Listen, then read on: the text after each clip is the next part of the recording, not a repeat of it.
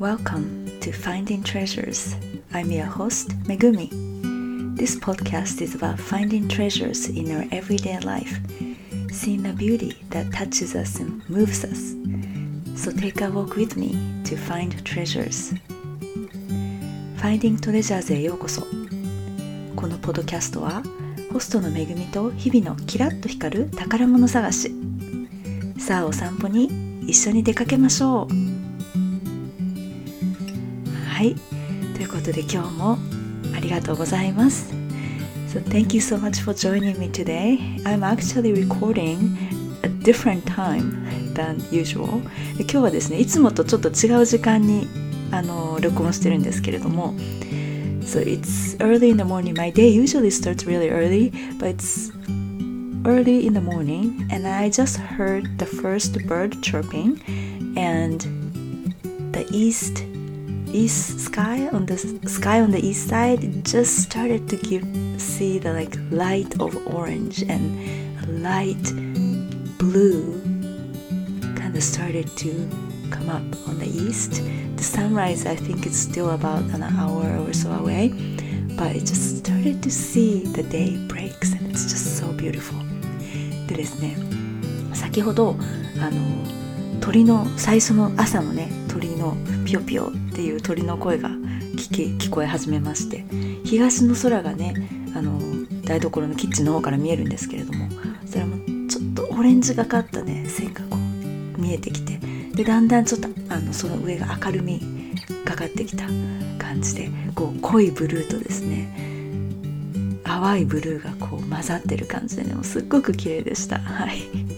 多分ね、日の出まではまだ1時間ぐらいあると思うんですけれども、はい、今日もね、いい日になりそうです。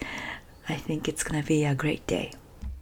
Today I want to talk about the birthday of Japan. 今日はですね、日本のお誕生日ということで、はい、そのことについてお話ししたいと思います。So I got the candles yesterday. I went to the supermarket. で、昨日ね、ちょっとスーパーに行ってね、キャンドル、ろうそくをね、買ってきました。So I have it right here. ここにあるんですけれども、一つは2、2、6、6、8、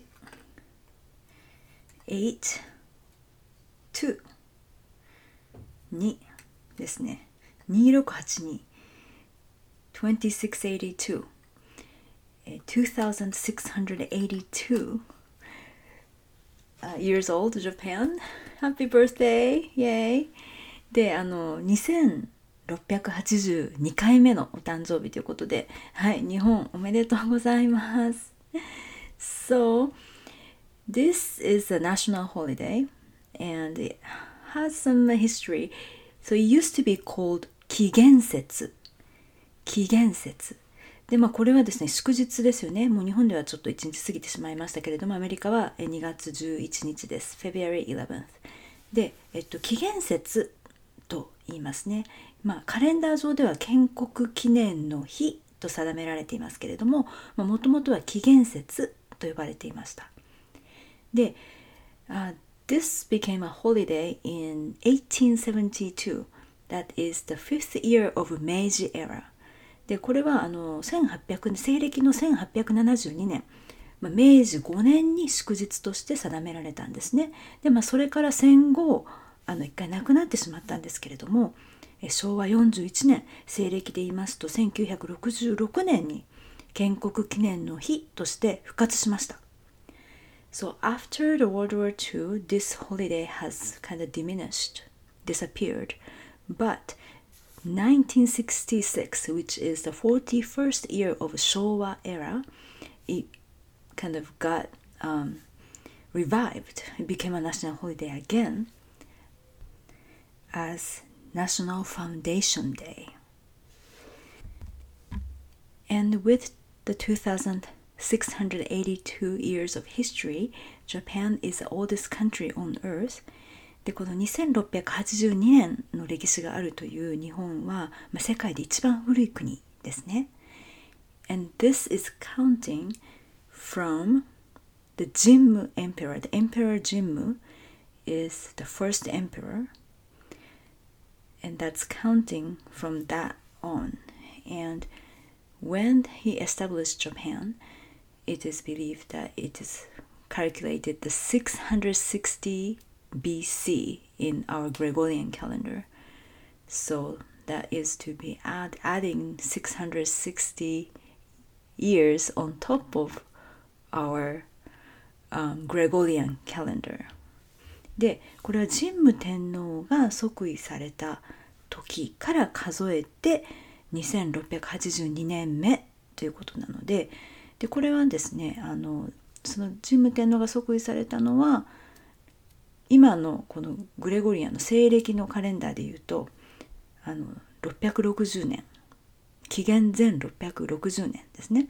だから今の西暦の2022年に660年を足すと、2682年になるということです。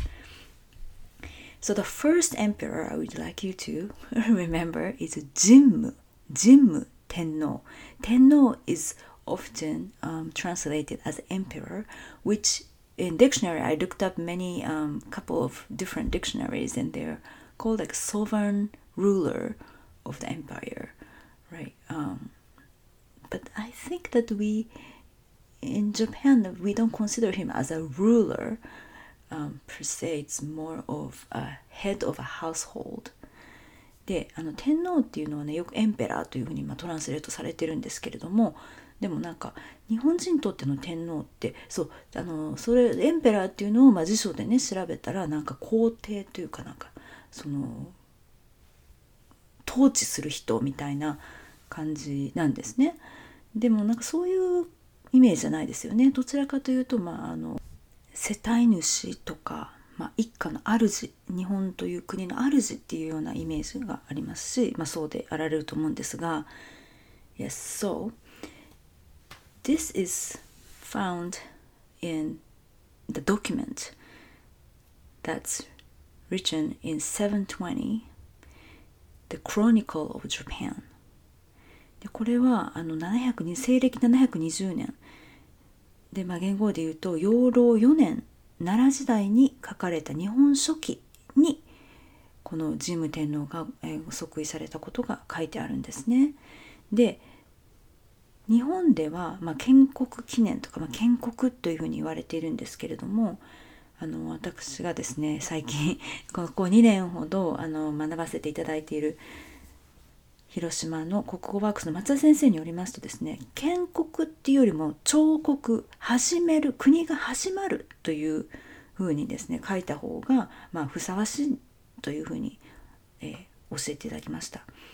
彫刻の彫っていうのはね、戸棚の戸っていうのが左上にあってね、その横にね文、学校とか作文とかの文という字があって、そしてその真ん中に筆の竹冠がなくなったやつですね、それを書いて始まるっていう感じで彫刻で、彫刻理念、日本がどんな思いでね始まったのかっていうことが日本書紀に書かれているわけです。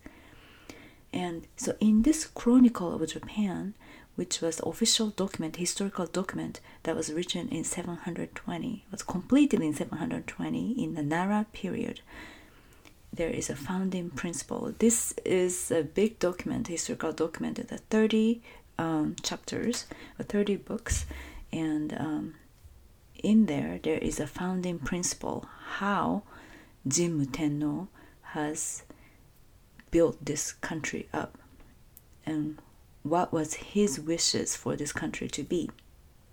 で、そこにですね、即位、賢人の命の理というのがあるんですね。And in there there's an imperial decree that he describes, and he expresses his wishes for this country to be. So I'm going to read it, so please listen.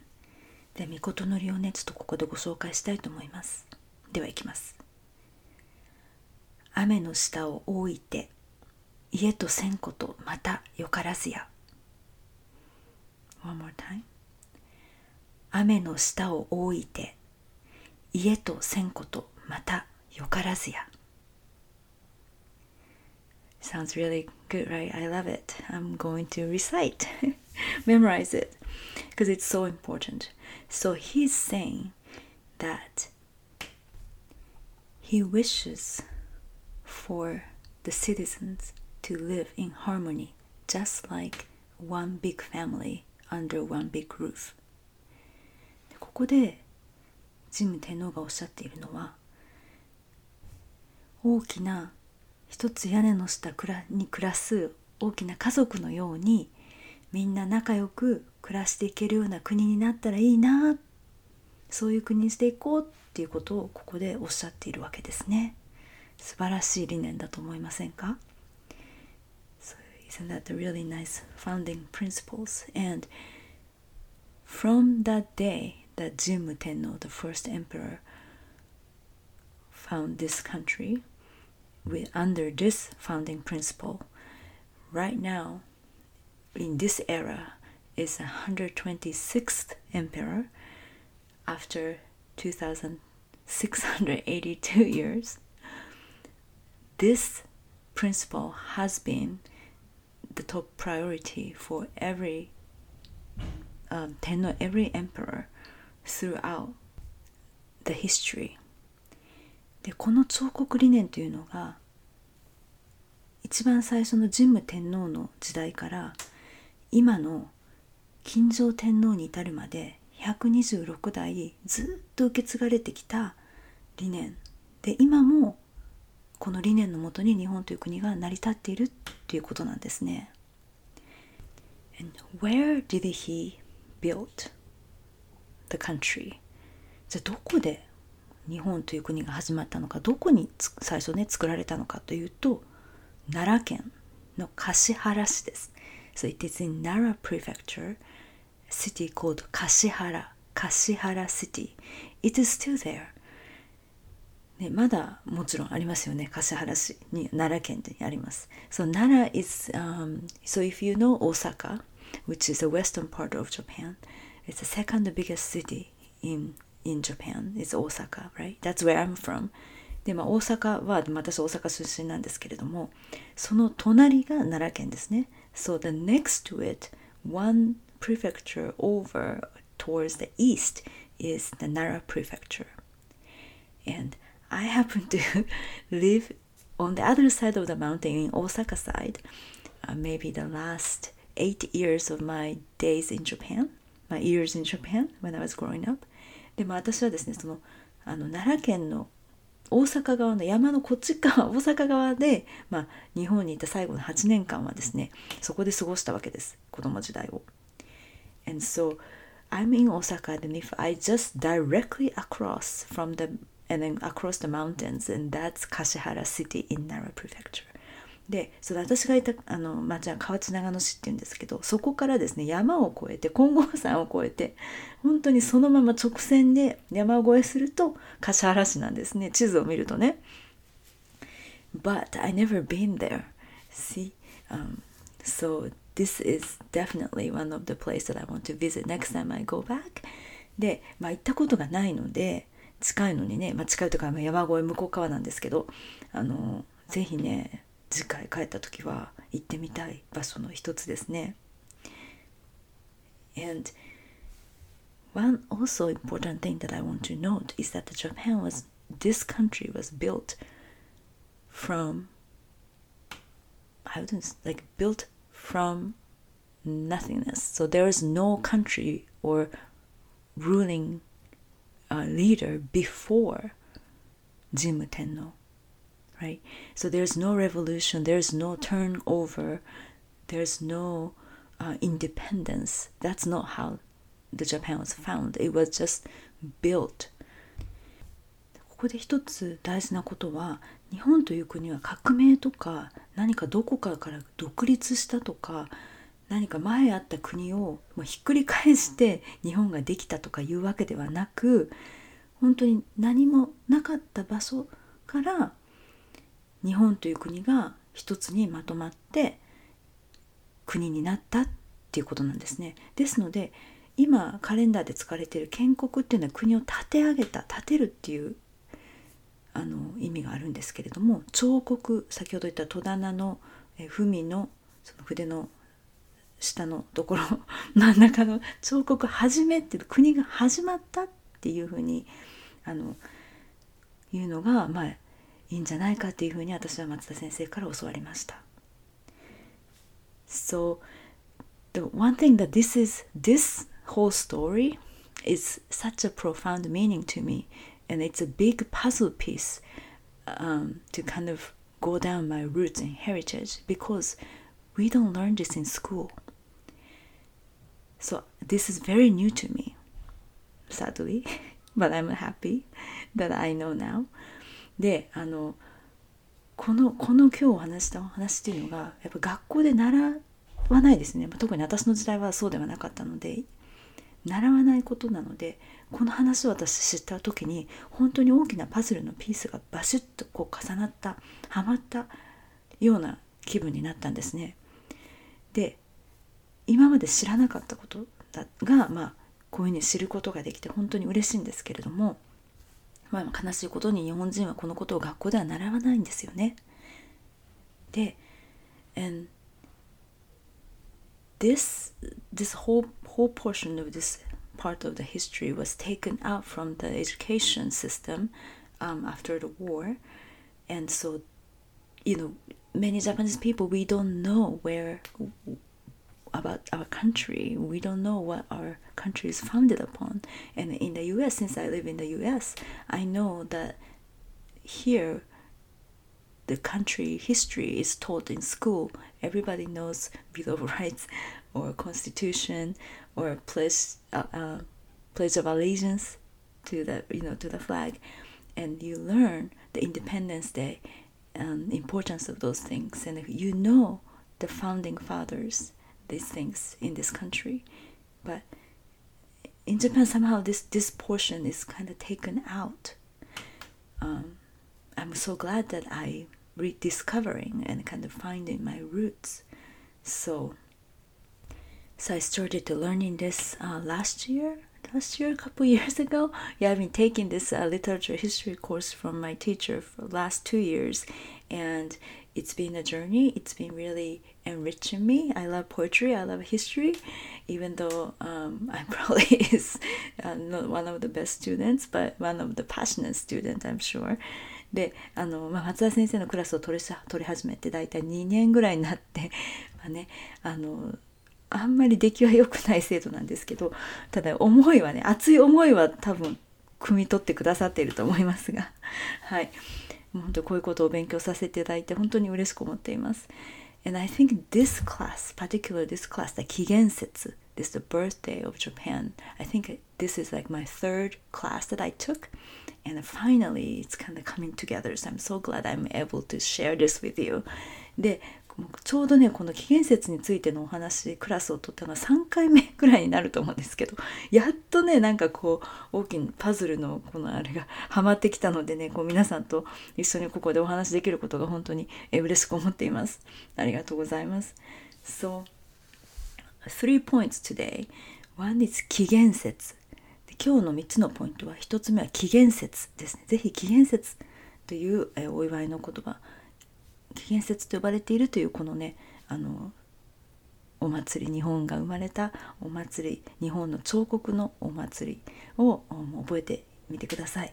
そしてこの理念、屋根の下の大きな家族のようにみんなが仲良く過ごせたらいいよね、そういう国になったらいいよねっていうこの神武天皇の思いですね。そしてそういう思いのもとにできた国であるということ、ぜひね覚えてください。So the first of all is the 紀元節, the name of 紀元節, the Japanese birthday, February 11th. And the second is this founding principles of Jinmu Tenno, which is just like one big family under one big roof in harmony is the founding principle. And で3つ目はですね、ぜひね皆さんこの私のポッドキャストを聞いてくださっている方は本当に世界中にいらっしゃるんですね。嬉しいことにありがとうございます。ですので、皆さんのね国、日本人じゃない方、日本に住んでいらっしゃったり他の国にね住んでいらっしゃる方もいると思うんですが、ぜひね皆さんの住んでいらっしゃる国の歴史とかね、こういうなんか成り立ちとかっていうのをね教えてくださったらなと思います。でもしもまだちょっとわからないわっていう方はね、ぜひ調べてね、調べてみたらいかがでしょうか。そしてね、それをぜひ私にね教えてくださると嬉しいな、知りたいなと思います。So the third point is I would love to hear from you, your heritage, your countries. I know that many of the listeners of my podcast lives all over the world, and so what is your country's founded upon? What's the founding principle? What is their history? And what's your heritage? I would love to know. So there is a form that's on my show note. You can DM me, Facebook, Instagram. All the links are on the show note, my website, my blog. So please let me know, and let me know your culture. I would love to know. で、ぜひね、ショーノートにインスタグラムとか、Google のフォーム、そして、ウェブサイトや、ブログのフォームがありますので、ぜひ教えてください。皆さんのね、国のお話を教えてください。And if those of you who may not know, maybe not unsure, look it up, research, and I'm sure that's gonna bring you joy, and then kind of dig deeper into your heritage and your roots, find your roots. で、ぜひね、皆さんのね、このね、わからないわっていう方はぜひ調べてね、そうすることによってまた皆さんがもっと深く皆さんのね、ルーツというものを見つけることができるんじゃないかなって思います。So thank you so much for sharing this time with me and celebrating Japanese birthday. で、今日はね、ぜひ本当にこうやってね、皆さんお聞きくださりありがとうございます。So I got my candles, I got my cakes.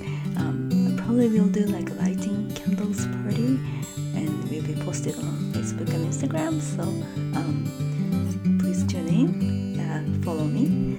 で、今日はね、ろうそくもあるし、ケーキも買ったし、お祝いしたいと思います。で、その様子をね、インスタグラムとかフェイスブックに載せたいと思いますので、ぜひね、フォローしてください。では今日もお聞きくださりありがとうございました。皆さんと宝物の探し、お散歩に出かけれたこと嬉しかったです。ありがとうございます。So thank you so much for listening, and thank you so much for taking a walk with me to find treasures. Have a great day, great night, wherever you are. Until next time.